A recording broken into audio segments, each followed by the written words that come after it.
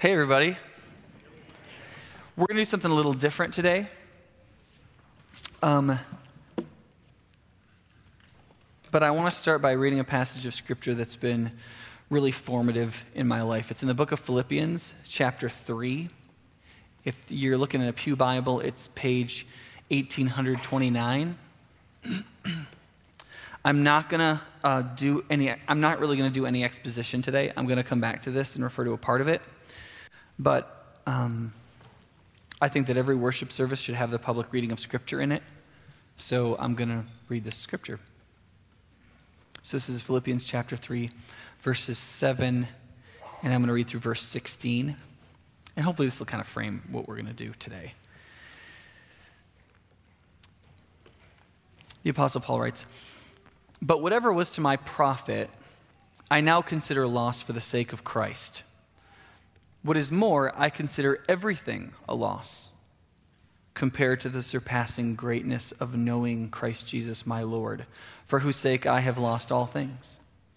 I consider them rubbish, that I may gain Christ and be found in him, not having a righteousness of my own that comes from the law, but that which is through faith in Christ, the righteousness that comes from God and is by faith.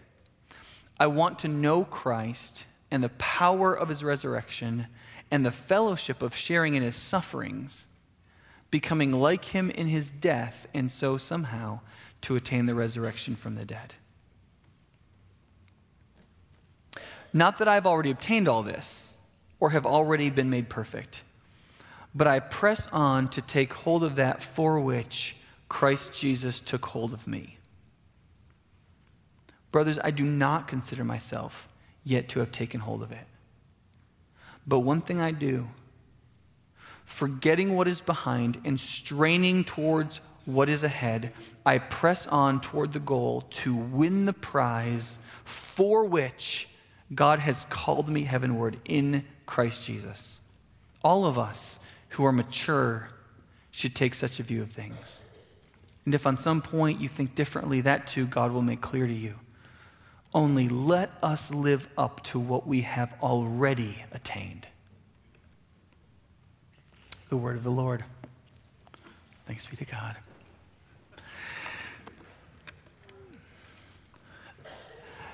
If you're a visitor this morning, usually I'll take a passage like that and we'll work through it, and I'll try to re-speak into our present cultural context what Scripture is teaching. But this morning, I want to circle back around to what our vision is, who we are as a church, where we've been over the last year, where we're going to be going in the next 8 months or so. And so I'm going to be doing sort of this like vision church sort of sermon-y thing. And this is what I'm worst at. So just hang in there. And they don't teach you how to do this at seminary, but it can be pretty important. So those of you who've been here for a while know that I've been here for a little over a year. I came in June of last year. And so far in the last year, it kind of feels like things are going pretty well. The Sunday I arrived in June last year, there were about 325 people here, and last Sunday there were about 450. And so that's, about 125 more people, and that's, 30% growth, and most organizations would be pretty happy with that. In terms of our viability as an organization financially, you got to keep the doors open and do certain things. And there was a point last year where we were $38,000 behind our budget. And we were figuring out how to try and stay in the black. And we ended the last fiscal year $10,000 or more ahead of budget, not just ahead of what we spent, which is pretty cool. And so far this year, we're about in the same place. So that's pretty sweet. Most of you also know that we did a survey for the whole congregation to not just figure out just what we could count, how people were feeling, but we wanted to really know what you thought. And the first cool thing about the survey was 225 people actually did it. About a third of the whole, if you figure there's 600 people maybe total that come here in a month, for 225 people to take it, that just in and of itself is pretty dang good. But when you look at, that's how the difference of how long people have been here. I wanted to show you that. Where's the laser on this bad boy? This block right here is all people who have been here less than 3 years. So that's pretty cool. Like a third of our church family has been here less than 3 years, which is kind of annoying, I think, for people who've been here a while because they didn't go through any of the junk, right? So they don't know, which I'm in that group, remember. All I've heard is stories. So that's pretty cool. But if you look at these, so that the top two colors are approval. Like this is I really like what's going on, and this is I pretty much like it, and then I kind of don't, and then I really, really dislike what's going on. And as you go through these slides, this is me preaching. This is Sunday morning worship experience.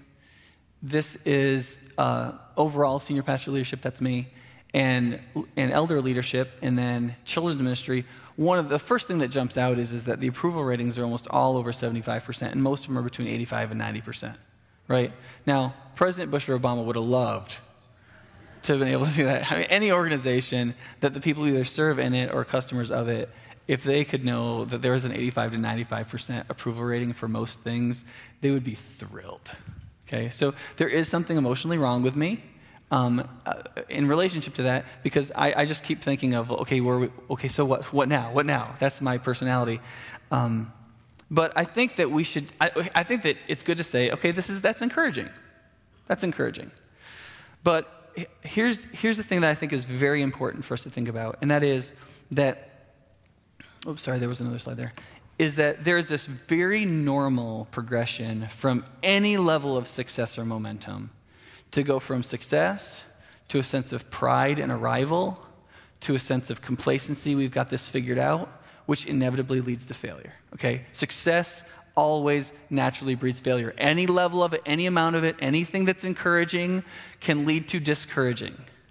And in any group of people who are trying to accomplish something, when success is the focus, failure is inevitably going to be the result. Because a focus on success is fundamentally a focus on a function of pride. Focus on mission is a function of passion. And so we have to come here and we have to go, okay, that's all great. That's all great. And we can be encouraged by that. But we need to say, okay, well, wait a second. The fact that we've got a little bit of success, a little bit of momentum, that doesn't necessarily mean we're grasping the gospel any deeper or that we're becoming the kind of church Madison needs, does it? And so we've got to come back and ask the same questions we should be asking ourselves all the time again. You know, what are we here to do? What problem have we all gathered here to solve? Or what would you and I together give anything to change about the lives we live or the city we live in or the world we live in? Or what is it that really does break our hearts because we know it breaks God's heart? Or you can ask it this way. What is the thing that you are really on a deep level aching to become? Because we're not going to find that in any survey. We're not going to find that in any graph. We're not going to find that anywhere. But if we don't know that in our bones, we will not be mission-focused people. We'll be success-focused people.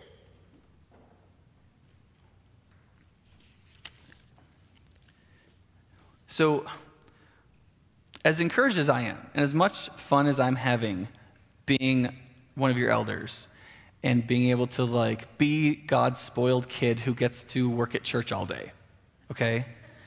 As much as I like that,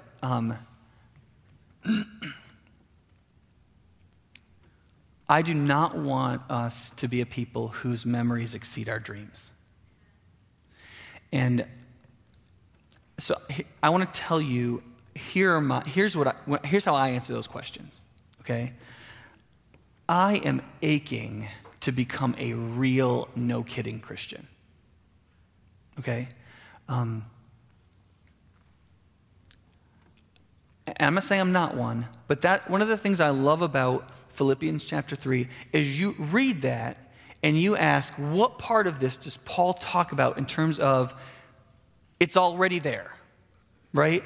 The righteousness that comes from God, which is by faith, it's already there. You get it straight away. And then he says, not that I've already gotten there, not that I've already done it, not that it's already happened. I'm looking forward, I'm straining ahead, I'm pushing forward to take hold of that for which Christ has taken hold of me. And the last line he says, you guys, everybody who's mature should think this way about it. Let's you and I live up to what we already have. Let's do it. Let's just live up to what we already have. And that's what I mean when I say I want to be a real Christian. I'm not saying I don't think I'm one. I'm not saying I don't think you're one. You become a Christian by faith. God gives you the righteousness of Christ. That's all there is to it. That's all there is to it. But there's something for which Christ Jesus took hold of you. Right? There is something that you have been declared that you and I are meant to become. And I don't think it happens very much. I think that there are increments, and I think that some of the lower increments we buy into, but I don't think there's a lot of people fully trying to take hold of that for which Jesus took hold of us. And I want that. I just do. I just want that. I want that for me. I want that for you.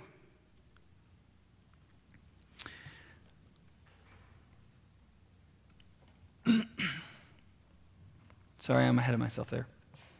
The second thing is, here's one of the problems that I have come here to change. That Christ is not known. Does that bother you?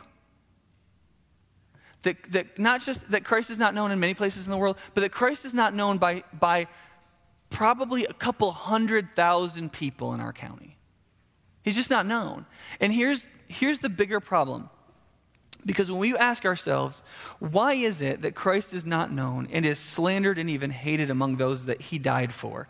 The answer to that in this county is probably not that Christ is unheard of, is it?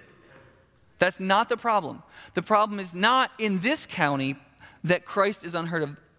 The problem in this county is that the message of Christ has been so misheard and so mislived and so that the people in our culture find the message of the cross and of the gospel unbelievable. It's not that it's unheard of. It's that when it comes into their psychological, emotional, and past experience matrix, it doesn't ring true. It doesn't seem believable. There's nothing that's happened to them that has made them feel like it's believable. And some of that may be ideas. Some of that may be their experiences. But when God desired to make the message of the cross believable, he sent somebody to come and make it believable. That is Jesus. And then Jesus went ahead and gave that part of the job to this group of people who was going to be called the church, right? Or the disciples, or the people who followed the way, or whatever you want to call it. Jesus took care of all of one side of the job, that is the atoning work, right? We can't do anything about that. We can't add to that, can we? That's totally done. Only he can accomplish that. But there's the other part, the part where he came and made it believable for 100 more generations. Whose job is that? It's ours. We have the Bible, we have the Spirit, we have the gospel, we have a lot of divinely given help. But the job got handed off to the church. Not just to make the gospel or the message of Jesus heard of, but in many contexts, to make it believable. And the problem I've come to solve, the thing that I am aching about, the reason why I did this instead of something else with my career is because that just kills me.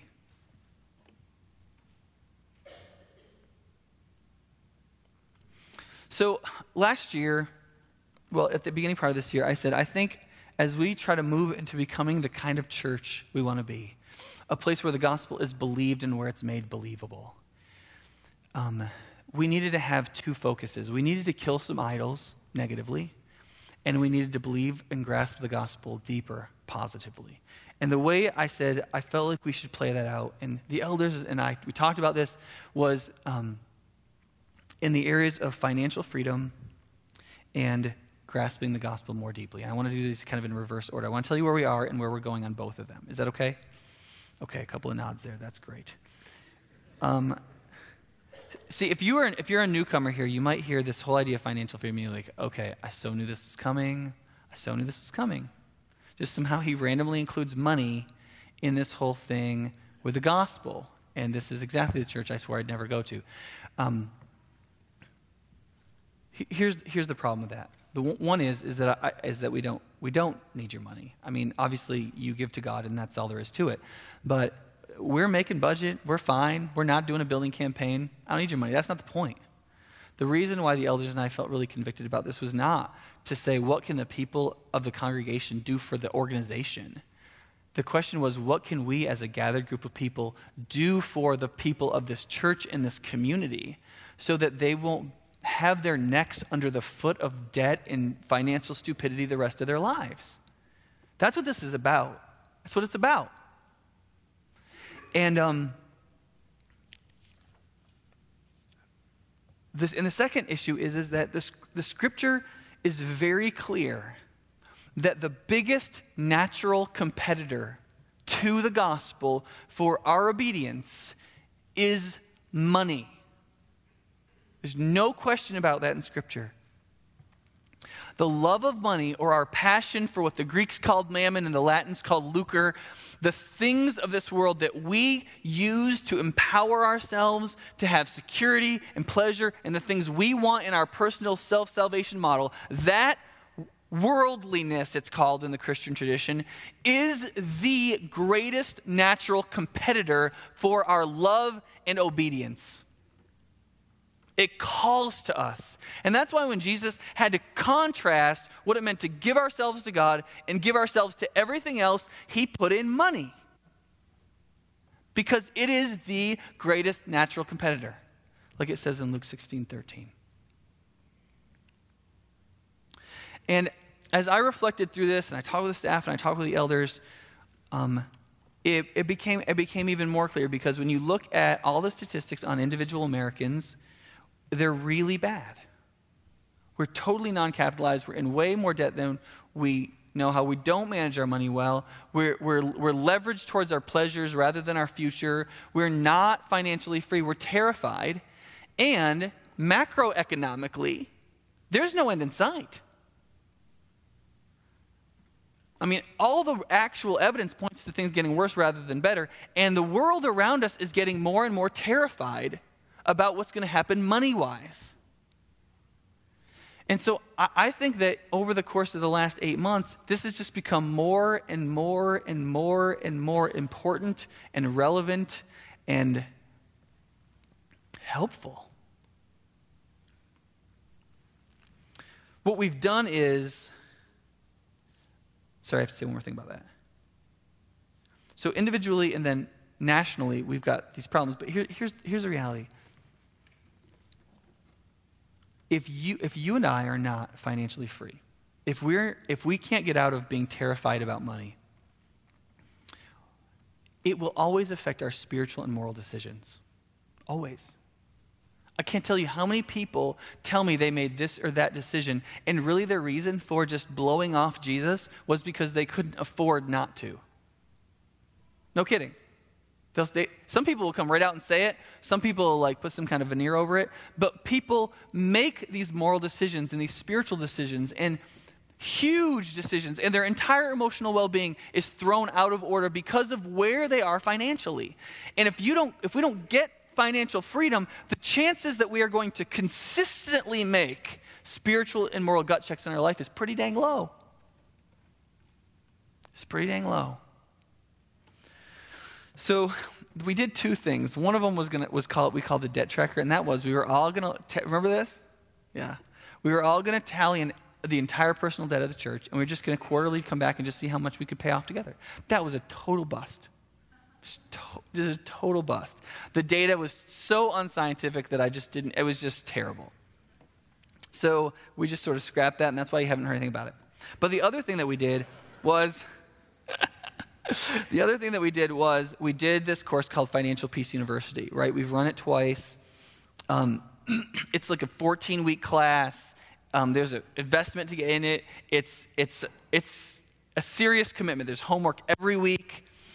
And but we had 100 people sign up for the first class. We had 40-something people actually finish it, right? And we've run 2 classes. Almost 100 people have gone through the course. In the first course that I was in with Alexi and some of you, the total debt payoff tally, how much just that group of people paid off in personal debt over 14 weeks was north of $200,000 of personal debt. And that doesn't include capitalization. So for example, Lexi and I went into class, we didn't have any personal debt. But we were saving towards that 3 to 6 month buffer of an emergency fund. And so we saved, but that doesn't go into that tally. The financial turnaround that happened among those 40 people and the effect that had on the marriages and the families and the training of children early on was very powerful. We had another class after that. I haven't got all the data back from it yet, but it seems like very similar things happening there. I'm extremely encouraged. And one of the cool things about the second class was there were a lot of non-High Point people in it. We did more outreach into the community, and people who don't go to this church or don't go to any church came to that class so that they could get financially free because they're terrified financially. And so here's the future action. We're going to do it again. We're going to do it again. We're not going to do it this fall. We're going to do it in January, and we'll do it after that. But we're going to do it again. I'm going to push it hard. I'm going to tell you if you haven't taken it that you should take it. I'm going to encourage you to invite friends. We're going to hand out things so that you can create some buzz. Because, listen, this will really transform your lives and other people's lives. It will make you feel morally and spiritually free in ways you've never thought possible. And it may help save the marriages or livelihoods of people that you live next to, your neighbors and friends, and it has the potential to be an incredible outreach because one of the greatest idols, and now therefore one of the greatest fears that may exist in our city and in our culture for who knows how long, is the terror we're feeling about what's going to happen to us financially.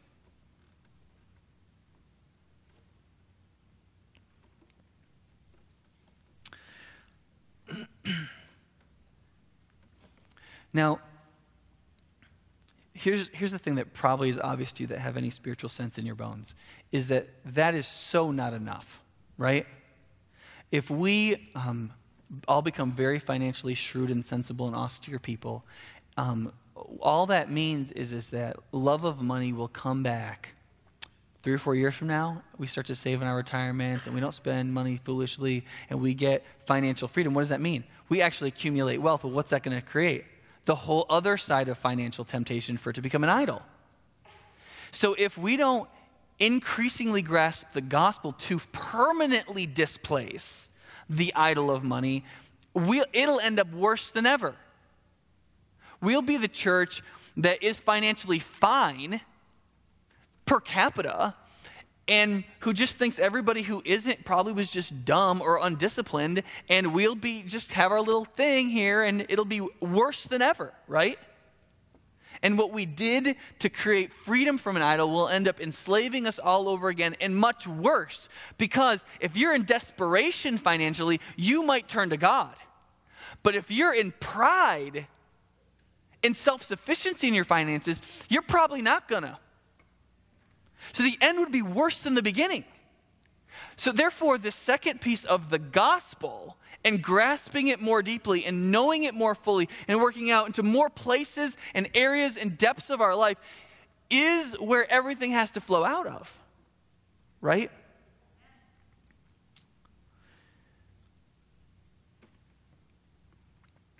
Okay, I'm behind. Okay, so the second thing we need to do is we need a better grasp and a deeper grasp of the gospel.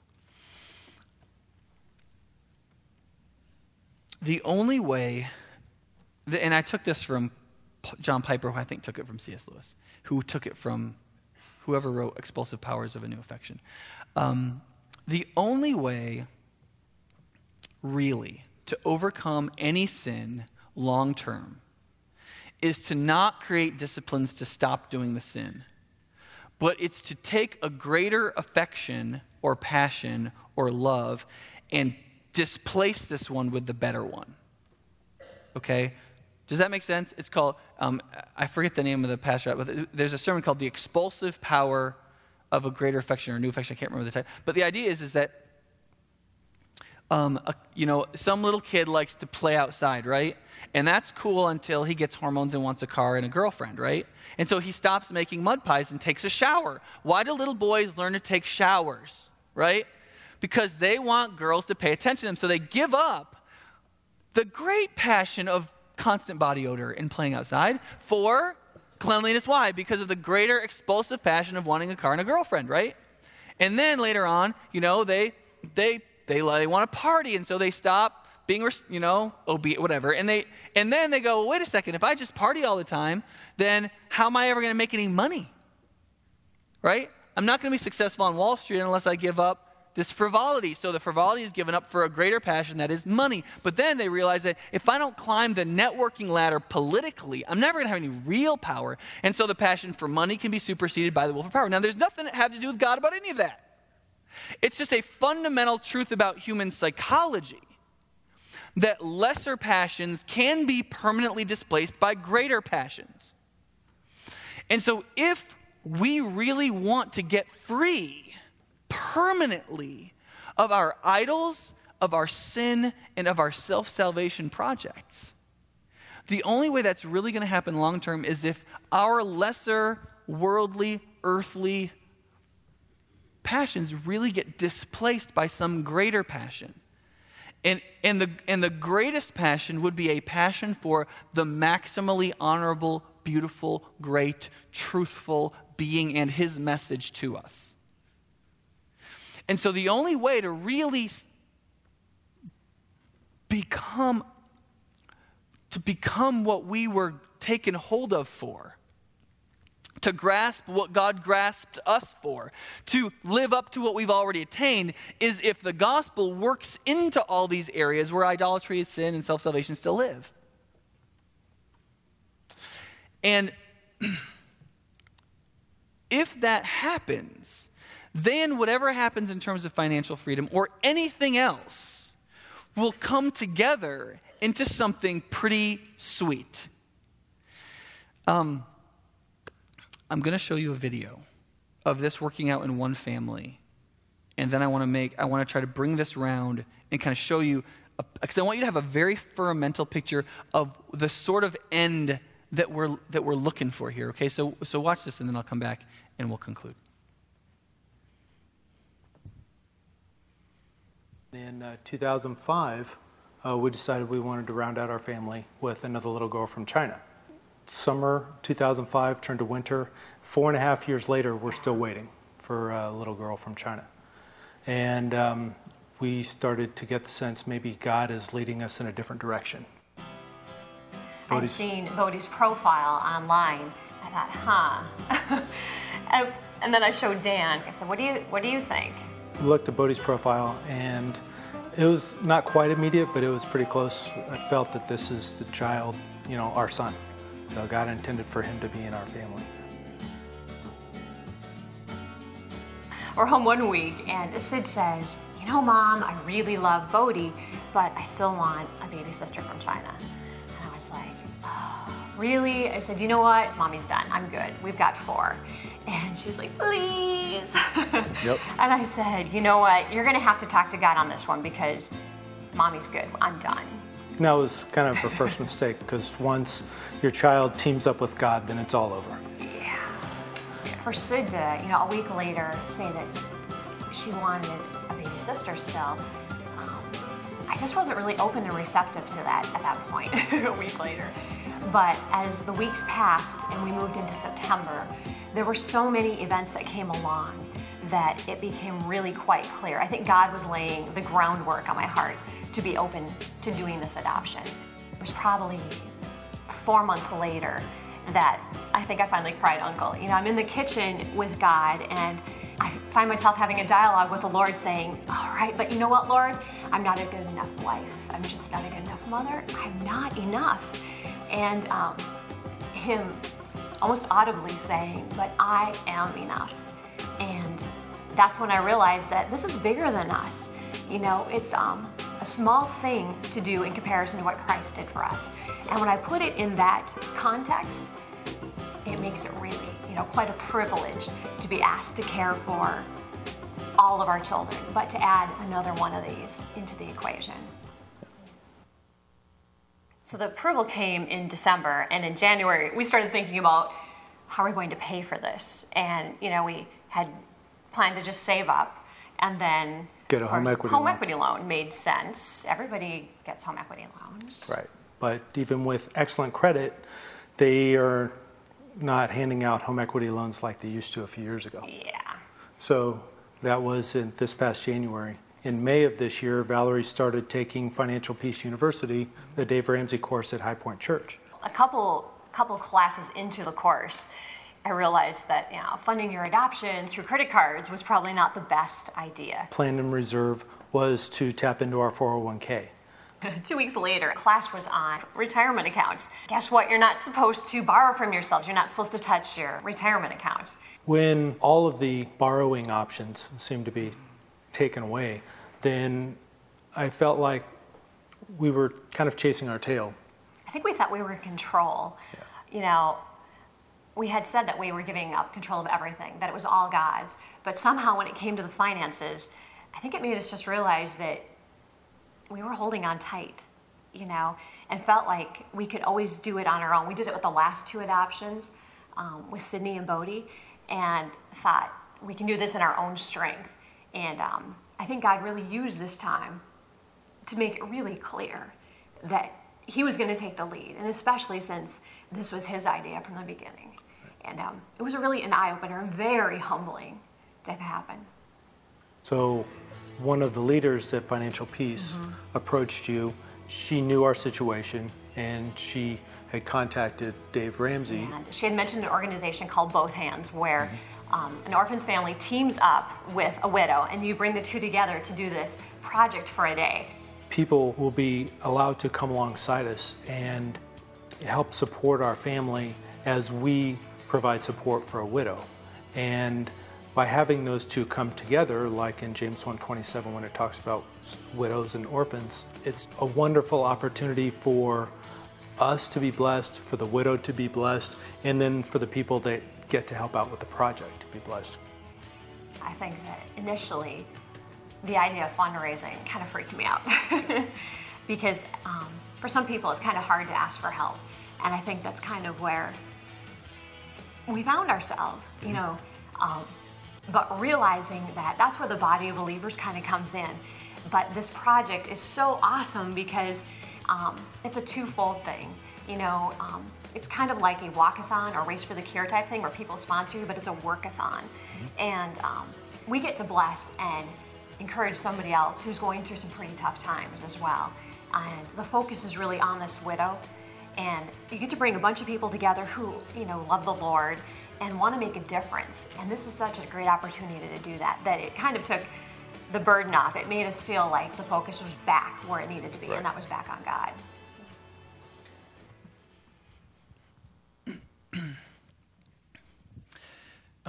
I think that Lisa's going to load the 18-minute version that has the full story this week that you can see off the website. But there's a reason why I wanted you to see a little bit of Lincoln's story. And that's because, one, I want you to see that this does not have to do with our budget or something. This has to do with how the beauty of the gospel works out in the lives of people who are fairly normal. And the other thing I want you to see is because a lot of you know the Lincolns, and for most of you who know them, you would say, nobody more solid than the Lincolns, right? They understand the gospel. They've got the gospel. They get it. They've adopted 2 children from overseas. Danny's a pilot. He's therefore cool. Like, they're just, they're just the sort of people that you're like, they just rock. They're the salt of the earth. They're the pillars of the church. They're just, if we could be like them. And then here's what happens. Valerie just said it straight away. I learned something about the gospel. Did you catch that? And what was the problem? The problem was not that she didn't understand the gospel, because over here, in her maternal instinct and her love for children and these sorts of things, she understood the gospel very well. But over here, where it came to money and where it came to letting the body of Christ help you, and where it came to trusting God not just for direction, but also for provision, this area over here, not as much. She said it with her own mouth, didn't she? But she said, and I was scared to do it, didn't know how we were going to do it. But when I thought in terms of, not in terms of how hard is this going to be, but when I thought in terms of how does this relate to me responding to what Christ first has done for us? It was, did you see how she said that? She almost said, almost verbatim. When I thought about it this way, I thought, no way, I'm done. But when I took the gospel logic and I thought about it that way, I thought, what a small thing to do to honor my Savior and to love another like he first loved us. And if my daughter wants to do it, though she has no idea what it's going to take, then maybe I want to do it.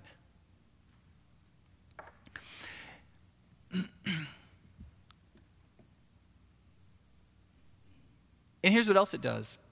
It's going to give us a chance to understand the gospel more deeply. Because they're going to need us, right? Do you know how much an adoption for kids from China costs? It's north of $20,000. They've already adopted 2 that they paid for, totally themselves. I mean, for them to get Piper here, they need us. They can't. And for God to bring along an opportunity of a ministry that unites the needs of a widow with a family that wants to adopt, for that all to happen, for them to need our help, for God to humble them, to give us an opportunity to actually be the church, for all that to happen, it took the gospel going deeper in Danny and Valerie into a place it had never been before, partly through pushing back a finance idol they didn't even know they had. And they are becoming they're going a little closer to living up to what they've already attained, becoming what Christ Jesus has already declared them to be. And that is inviting us to be part of that too. Do you see how that works? And so it's so important for us to know the gospel in 2 main ways. Knowing the gospel as distinguished from what it isn't. And also knowing the gospel in ever deepening ways in places where it's never gone. The way we've done this so far this year is we've been preaching through the Gospel of Mark. And the Gospel of Mark is totally focused on Jesus and the gospel. And in every sermon I've been trying to say, okay, do you see how the gospel works here? Do you see how the gospel works there? And I have seen, and I've talked to some people who have said basically, okay, I got it somewhere totally new. And that's been great, and we're going to finish up the Gospel of Mark in about 5 weeks. What we're going to do next is we're going to do something called a spiritual growth focus or a spiritual growth campaign for 8 weeks, starting right when we finish the Gospel of Mark in 5 weeks. We're going to do an 8-week series called The Gospel in Life. The Gospel in Life is a book put out by Tim Keller and his church, Redeemer Presbyterian. And the whole focus of this study is to get the gospel into everything. Or to understand that the gospel of God's grace changes everything. The way we think about literally every part of our life. Our idols, our work, our friendship and community, how we reach out, how we serve, how the nature of our citizenship, the fashion we put on our body, the speech that comes out of our mouth, the way we parent, the way we get into friendships, the way our family life works, how we spend our money, how we invest, how we use our sexuality, how we use power and authority, all of those things. Grace changes everything. And the purpose of that, this 8 weeks, is going to be to drill down deeper and to get this in more places than it's ever been. And here's one of the things I really like about it. Because of the nature of this, I believe that you could invite a neighbor that has no idea what the gospel's about, and they'll totally get it. Or you can have been a Christian for 65 years. And if you engage with this spiritual growth focus and campaign that we're going to do, the gospel will get into or re-get into a place it's never been before.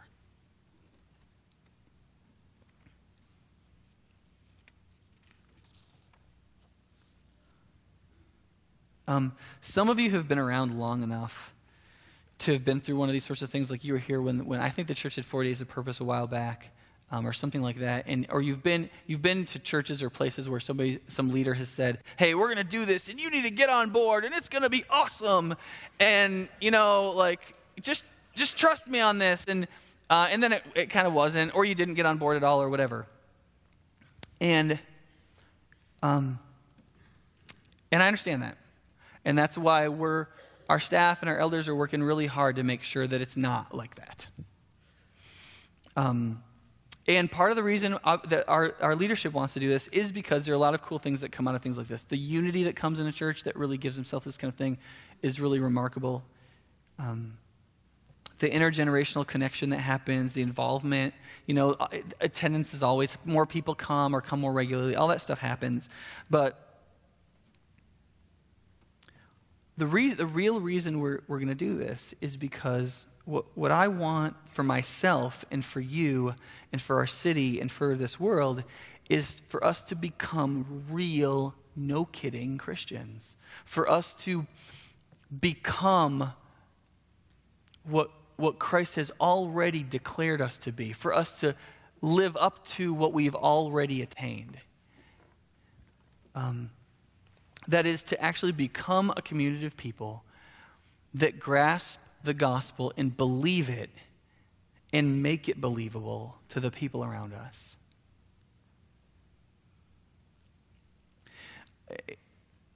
The fact is here's what I know. I know that I have times and that you have times where you believe in Jesus, or you come to church, and this is true of your neighbors too.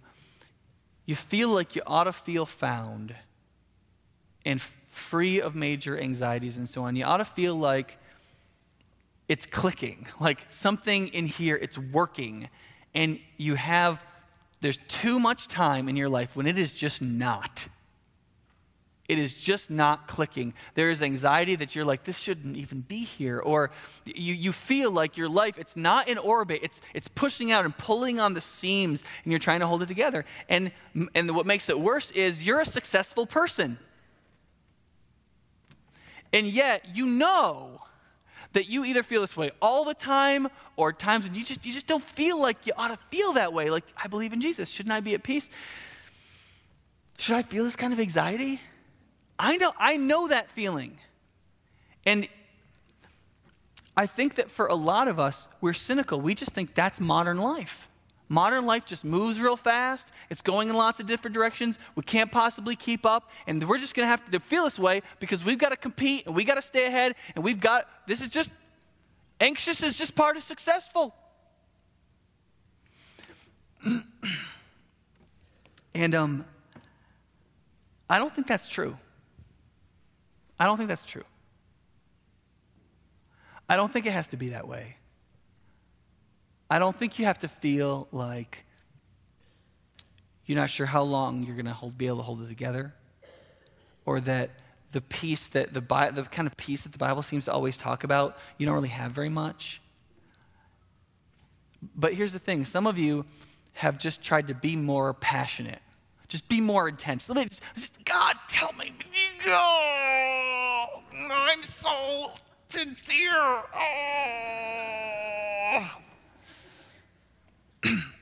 That's how we try to fix this spiritually. That's not the way to fix this. Here's the problem. In the places you feel anxious, the gospel hasn't yet gone. That's the problem. That's the problem for me. You know when I feel anxious? I feel anxious when my success at this church defines me. I feel anxious that fast. You know why? Because Jesus declared righteousness isn't my success. This church is. That fast, I'm anxious. Or my kids aren't perfect. I'm an evangelical Christian. My identity is wrapped up in the perfection of my children. And so my kids don't act right. I get anxious that fast. Because I'm not a good enough man or parent because Jesus has said enough because of the cross. I am good enough if and only if all three of my kids become amazing adults. The reason why your life is pulling off in orbit is because it's not unified in the gospel. The reason why that anxiety will not go away is because the gospel doesn't live in those places. It may live in you somewhere. You may believe and be saved, but the gospel hasn't gone there yet. And as long as the gospel doesn't go there, it is not going to enjoy the benefits of the freedom and peace that come from the gospel.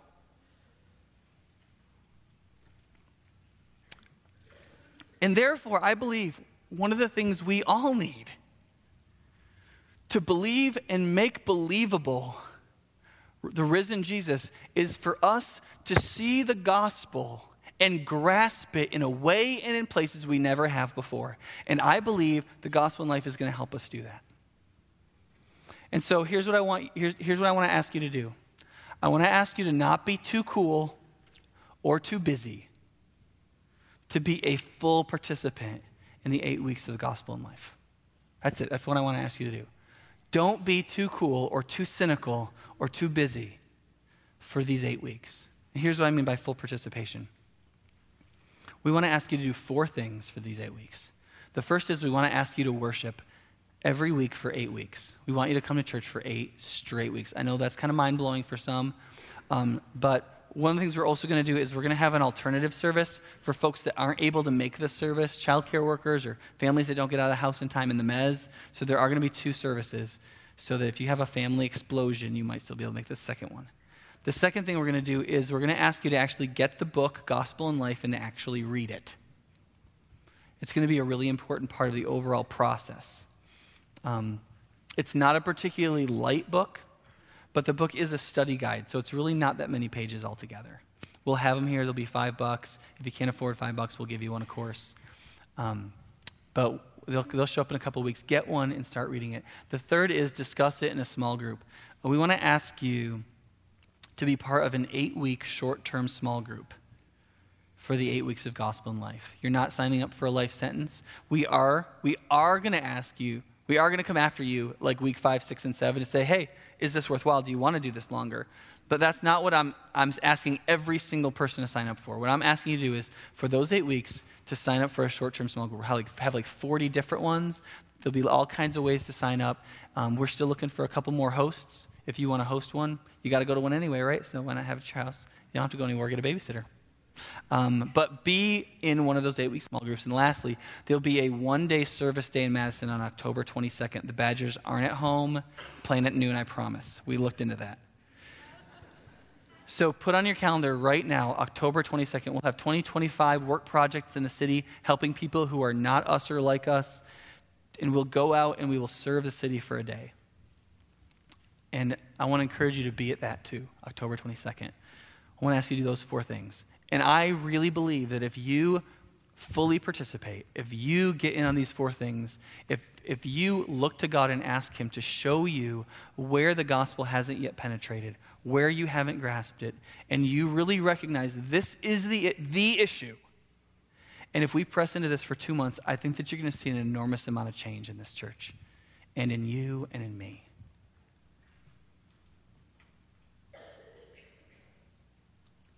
Are you beyond excited?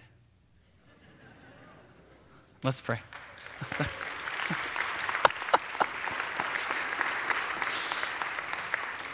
Sorry, that was embarrassing for me.